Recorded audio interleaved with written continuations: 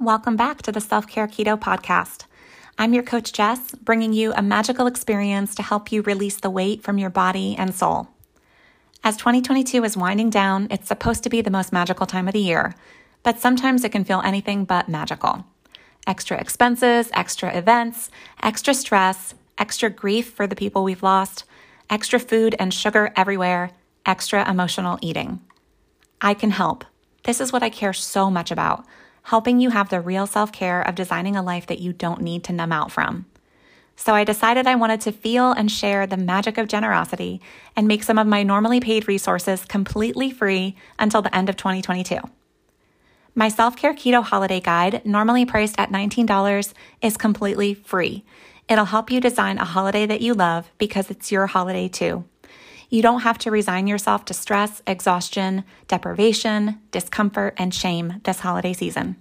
Go get your free download at bit.ly/selfcareketoholiday.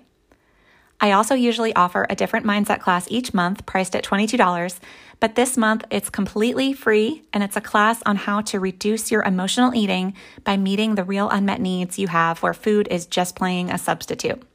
You can get that class at bit.ly/meetingmyownneeds. The links for both are in the show notes. On the podcast, we're doing an emotional eating series, all about how to reduce our emotional eating by addressing our unmet needs and unset boundaries. I'm sharing some previously recorded Instagram lives on this topic, so you might hear some dated references or notice me engaging with someone in the chat. This content is so transformative, and I know you're going to love it, so listen in, and I'll see you on the other side. We're going to be talking about selfishness versus self-love today. So why are we talking about this? Isn't this about losing weight with keto? How does this relate? Well, we do a lot of mindset work as in coaching together. So remember that we are very layered individuals. And so a lot of times when we're setting a weight loss goal for ourselves, we tend to just focus on the outermost layers. So we want to change our results. And so the layer right below our results is our behavior. And so often we just stay at these two levels. If I change my behavior, I will get different results. And yes, that is absolutely true. But how many times have you failed, at sticking with changing your behavior long term? It only lasts about as long as our willpower. So remember that we are very layered. There's lots more layers underneath our behavior, and that includes our thoughts and our feelings. And then at the very core of us lies our beliefs. And so in order to change our behavior long term, we actually have to go all the way down to the core and change our beliefs surrounding that.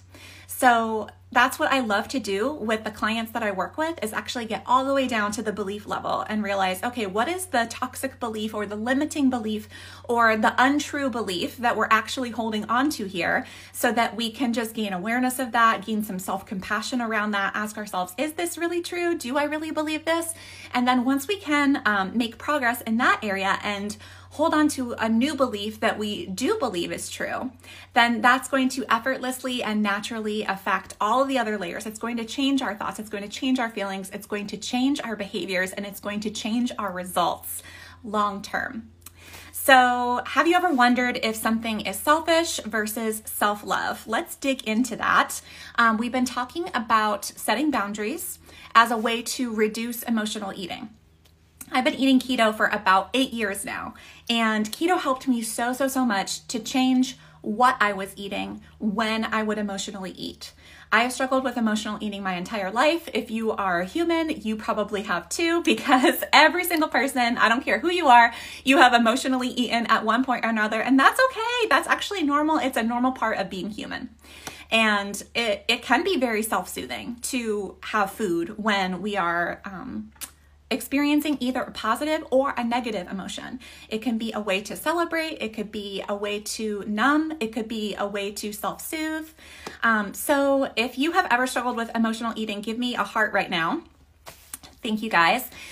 So the way that I actually reduced my emotional eating was not with keto. Again, keto actually helped me to change the foods that I was eating. So instead of eating total garbage, I was eating foods instead that actually blessed my body. Hey, Garth David. Hey to you. I see your message. Thank you for being here.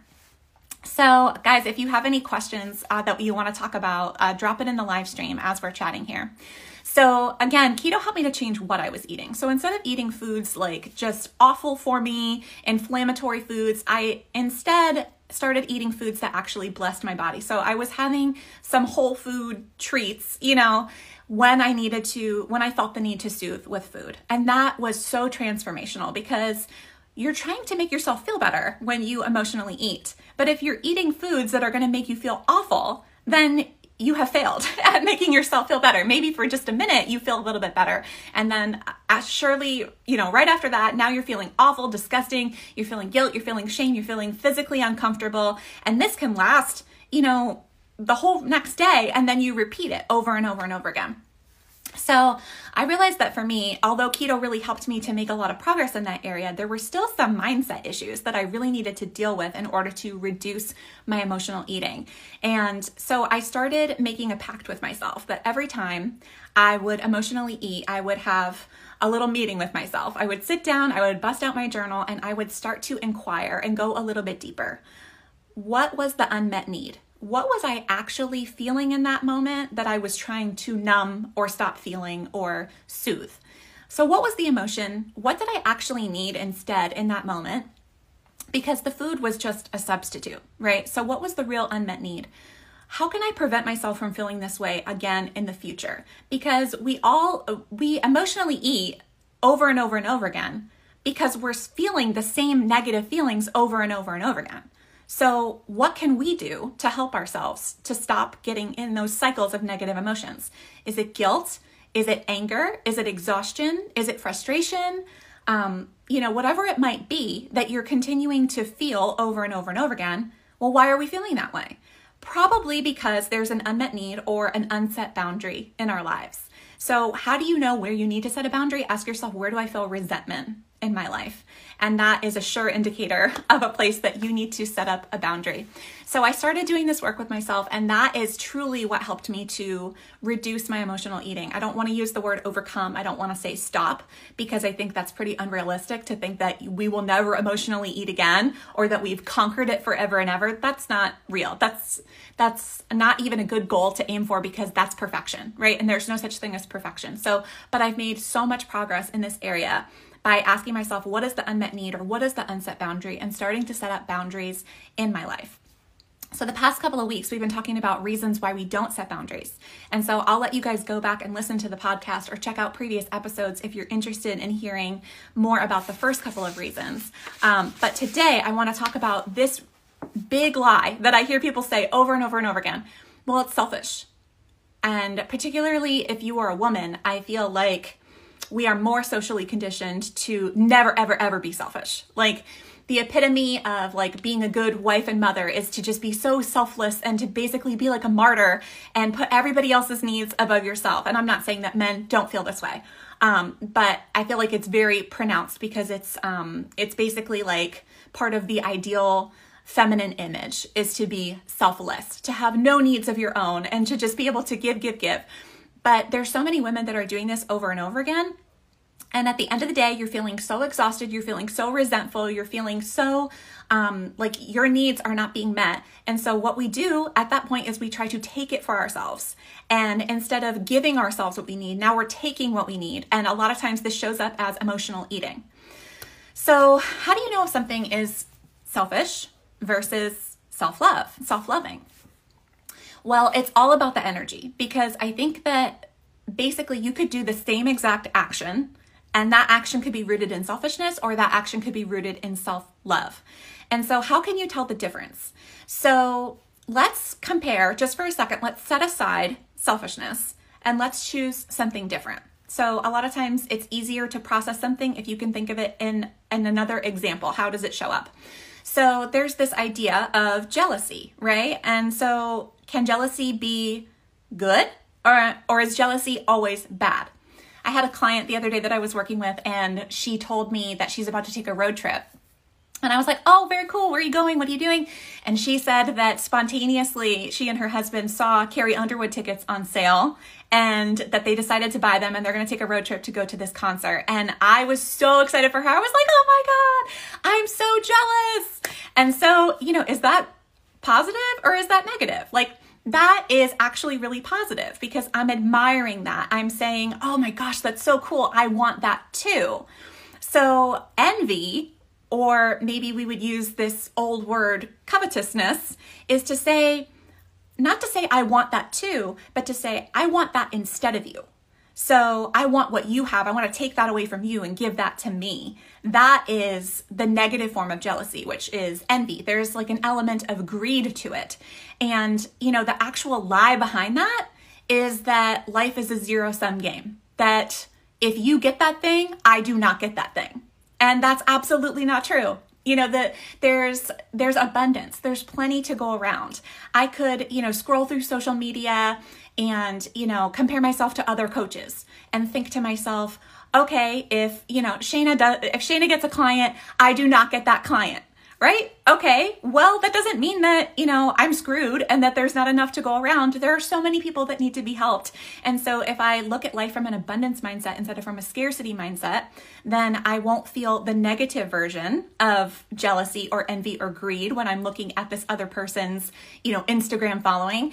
I'll say, wow, good for them. I want to be like them. I want that too for myself, instead of I want to take what they have and give it to me instead. So I think we can relate to this feeling of like good jealousy versus bad jealousy, or, you know, if we want to call good jealousy and we want to use a different word like envy or covetousness for the negative form of it. Now let's go back to this idea of selfishness versus self-love. So again, is it about scarcity or is it about abundance? So self-love is abundant. There's plenty to go around. Just because I take care of myself doesn't mean that I'm not taking care of you as a result. They are not mutually exclusive. Just because I care for myself doesn't mean that I'm putting me above you. It's just that I matter too. So I'm taking care of myself and I'm taking care of you because you're a person that I care about. And so, yeah, are there times in life when you actually have to make a hard decision? Yes, but usually those things are not as black and white as we think that they might be, or as big of a deal as we think that they might be. We can take care of more than one person. Is anybody a parent that has more than one kid? Like, and were you absolutely terrified when you had kid number 2? Like, how am I possibly going to love another person? Well, your heart expands, your heart grows. I felt that way when I was pregnant, and I just was so terrified. Like, how am I going to love another person? Is it going to take love away from my husband to now love this child? The answer is no. Your heart expands because love is expansive. Fear is contracting. And so ask yourself, how do you know if it's selfishness or self-love? Well, if it's selfish, then it's going to feel like fear. It's going to feel like contracting. It's going to feel like, I need to take this for myself. Self-love is expansive, loving, and it's feeling like giving something to yourself. So this idea of taking something versus giving something is something that I see show up a lot because in myself and then with the women that I work with. So we give, and we don't intentionally give anything to ourselves. We don't set aside that time for self-care. We're not putting in the self-care work of planning out our meals and saying, this is what I'm going to eat today. Or whatever it might be that you need to practice for self-care, scheduling time in your planner for you to take that walk or go to that class that you want to go to or read that book or whatever it is that is self-care behavior. If we don't intentionally give that to ourselves and instead we just give to everybody else, then at the end of the day, we are going to take what we need instead of giving ourselves what we need. And again, as I mentioned earlier, a lot of times this shows up as emotional eating. We get this thing in our head. Have you ever felt like this? We think to ourselves, oh, I deserve this, right? And you know what? You do deserve this in the sense that you deserve self-care. You deserve to feel good. You deserve to feel like you're a priority, that you matter too. So you do deserve it, but if you can be proactive about giving yourself what you need, then you won't find yourself stealing what you need. This can apply to food. This can apply to taking time for yourself. I recently read this article. It came out during the pandemic and it went viral with the New York Times. And I think that it's the Chinese created this word for when people stay up way too late. And they call it revenge bedtime behavior or whatever, because basically you felt like you gave to everybody else the entire day, and now you have no time left for yourself. And so instead of going to bed at a reasonable time and getting enough hours of sleep to feel like a happy, person the next day, instead you just stay up till like 3 a.m. taking that time for yourself instead of being more proactive and asking yourself the question, like, what am I doing with my life? How can I create more time? Do I really want to be working 60 hours a week or whatever it might be? So if we can be proactive, then that can be self-love, as opposed to reactive when, wow, we're in this negative place of just like, oh, there's nothing left. There's not enough to go around. I have to take for myself. So when we go into the red like that, so because we've spent absolutely everything on everybody else, and now we literally have nothing left to spend on ourselves. So we take it. It's like we go into the red instead of being in the black. And that just robs us of our goals. And it could be a self-defeating cycle that we get in over and over again. So we talked about, where do you need to set boundaries? If you are not really sure where that is, ask yourself, where do I feel resentment? Where do I feel anger? What is an unmet need that I have? What is an unset boundary that I might have? And just kind of lean into that and see what you can uncover. And, sometimes it's a very real thing that you will have to make a choice between letting somebody else down or letting yourself down. And letting other people down is very difficult, and it will lead to guilt. You will feel guilty about that when you say no to somebody, and that's okay. It's not something to run away from, because the flip side is, if you let yourself down, that will lead to resentment, and that leads to self-betrayal, basically, and a lack of self-trust. And if you can't trust yourself, then, that's going to create such a way more miserable life than letting somebody else down. You can make it up to people. You can make more deposits into the relationship if you have to make a withdrawal. Remember that, it's like a bank account in any relationship in your life. You're going to make deposits and you're going to make withdrawals. If you are just, if you need to tell your kid, I'm sorry, I can't play with you tonight. Well, the relationship isn't bankrupt because of that. You can make more deposits. You can recover from that. And even if you do feel guilty, you'll be able to overcome that. But resentment, that is way more difficult to overcome, because that requires forgiving yourself as opposed to forgiving somebody else. And that can be way more difficult to do. It requires building up trust within yourself again. And the only way to do that is to stop letting yourself down. So little by little, we need to keep those small promises to ourselves to build that trust back up. And, the number one regret of people who are dying, and this is from the top, is it the top 5 regrets of the dying? Bronnie Ware wrote this amazing book about it. And of course you could just Google this. I think it's the top 5 regrets of the dying. But the number one regret is, I wish I lived a life true to myself, not the life that others expected of me. Like, wow, how telling is that? That is the number one thing that people regret when they get to the end of their lives. And this is exactly what we're talking about. Self-love, self-care. We think that the solution to living, a life that we're proud of is just to constantly be a martyr and to put ourselves on the back burner. No, when you get to the end of your life, you'll regret not being true to yourself. You'll regret not taking care of yourself. You'll regret not prioritizing your goals and your dreams and your desires. And again, remember, these things are not mutually exclusive. Just because you take care of yourself does not mean that you fail at taking care of other people. There's enough to go around. You love yourself and you love other people. A boundary allows you to love both yourself and other people at the same time. So guys, thank you so much for tuning in with me this morning. We've talked about reason number 3, why we don't set boundaries, because we think it's selfish to set boundaries. And next week, we're going to be covering the last reason in our series about why we don't set boundaries. And it's going to be the fact that we have low self-worth. I hope you loved this episode. Remember to grab the free holiday guide and the free emotional eating class from the links in the show notes. If you're feeling generous too and would like to give to me too, you can give me a review of this podcast wherever you listen to podcasts. You can also give me a review on my Facebook page at facebook.com/theketofit. It only takes a moment of your time and you have no idea how much it means to me. I'm a words of affirmation love language person, and I absolutely treasure the words that you leave me. I do. I read them when I'm feeling low, and it is pure rocket fuel for me. The reviews also help me to grow and to help more women. Seriously, I have had clients tell me that they just knew that they had to work with me after reading reviews. So it's really an amazing gift to me. You can also give me a referral by telling others about my podcast and about my coaching. And if you want to give more, you can even send me a tip of any amount at paypal.me/theketofit. I also hope that you'll give yourself the gift of investing in yourself and your health journey by working with me as your coach. You can learn more about my coaching services at theketofit.com. I work with clients one-on-one and I help you transform your life in 8 weeks. And I also have a self-coaching online course called the Self-Care Keto Mindset Masterclass. All the info, including my prices, are up on my website, and you can sign up for a completely free curiosity call. I would love to get to know you better and tell you more about how I can help you. If you're not yet following me on social media, make sure that you do. I'm on facebook.com/theketofit, instagram.com/theketofit, linkedin.com/in/theketofit. You can get encouragement and tips from me every single day. I also love engaging with you in my direct messages, and if you have a question, advice is always free.